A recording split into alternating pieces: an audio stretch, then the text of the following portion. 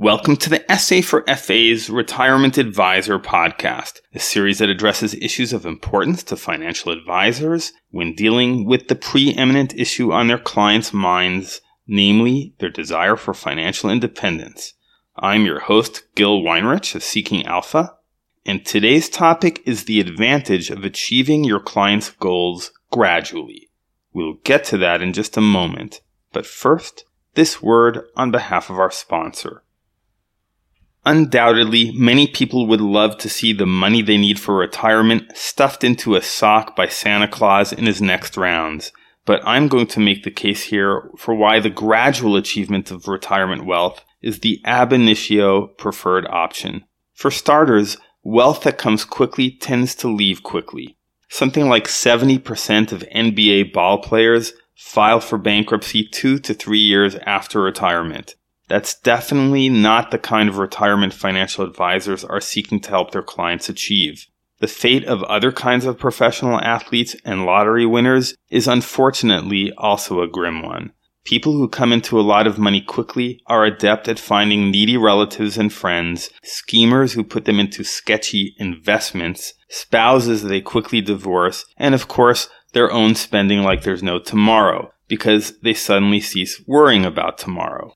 A second reason why slower is better comes from the LinkedIn blog of financial advisor Roger Allen Friedman, who describes the regret felt by retirement savers lamenting insufficient growth in their monthly balances.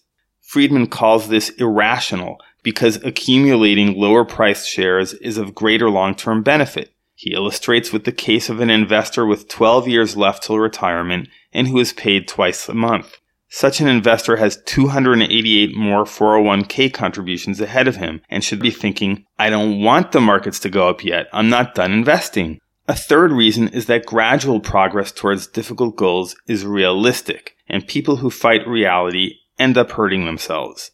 I'm not only talking about people who don't believe in and are willing to test the law of gravity as they step off a tall building. In the financial sphere, investors who are unwilling to wait for the time it naturally takes to accumulate wealth end up changing strategies. They follow one approach, and when they see their portfolio lagging, they switch to yet another approach. In the interim, they incurred trading costs and come to find that their initial strategy, the one they abandoned, ended up doing well after all. This is no fairy tale. If you are a financial journalist like me, you've likely heard such accounts from friends, neighbors, and sources many times. In contrast to the get-rich-quick crowd, the slow approach offers no enticement to spend away your wealth, like NBA retirees, no harmful satisfaction of seeing massive monthly gains that might induce a relaxation of 401k contributions, and no war with reality that lops off gains for each new strategy you adopt.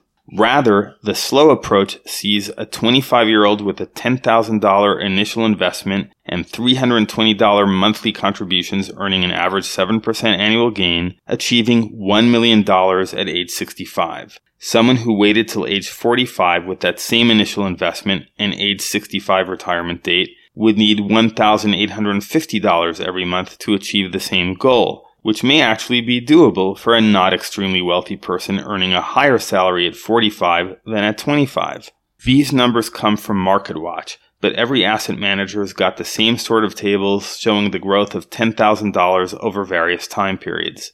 The essential truth behind all of this, and the cardinal lesson that financial advisors must emphasize with clients, is that there are phenomena that do not occur all at once, but involve a prolonged, gradual process. This is reality, and every profession can describe such processes in their fields. A doctor would most likely tell you that weight loss done correctly is a prolonged and gradual process, in contrast to quick weight loss and an equally quick regaining of that weight. A lawyer carefully builds his or her case based on a careful accumulation of facts, examination of relevant precedents, and analysis that takes into account the client's most favorable arguments and which minimizes the least helpful items. A hastily prepared legal brief is unlikely to carry the day in court. We also see the triumph of gradualism in political theorist Edmund Burke's critique of the French Revolution. Gradual change and reform of institutions is more effective than the swift off-with-their-heads regime replacement he decried. Evolution rather than revolution. And so it is with advisors and investors. Take a good look at those growth of $10,000 charts with contributions of X, and you will see that at first progress is gradual, but the further the bar chart moves to the right, the faster is the progress. The initial slowness is frustrating, and clients naturally turn to their advisors for some sort of solution that can accelerate their progress. And indeed, there is just such a thing that advisors can recommend, and that is for clients to increase their contributions. We see this in other fields too. Weight trainers might start with 45 pounds during week 1, gradually adding more weight each week. For investors, doubling one's contributions might not be sustainable. The holidays come up, spending increases, and hopes for better investing may be dashed.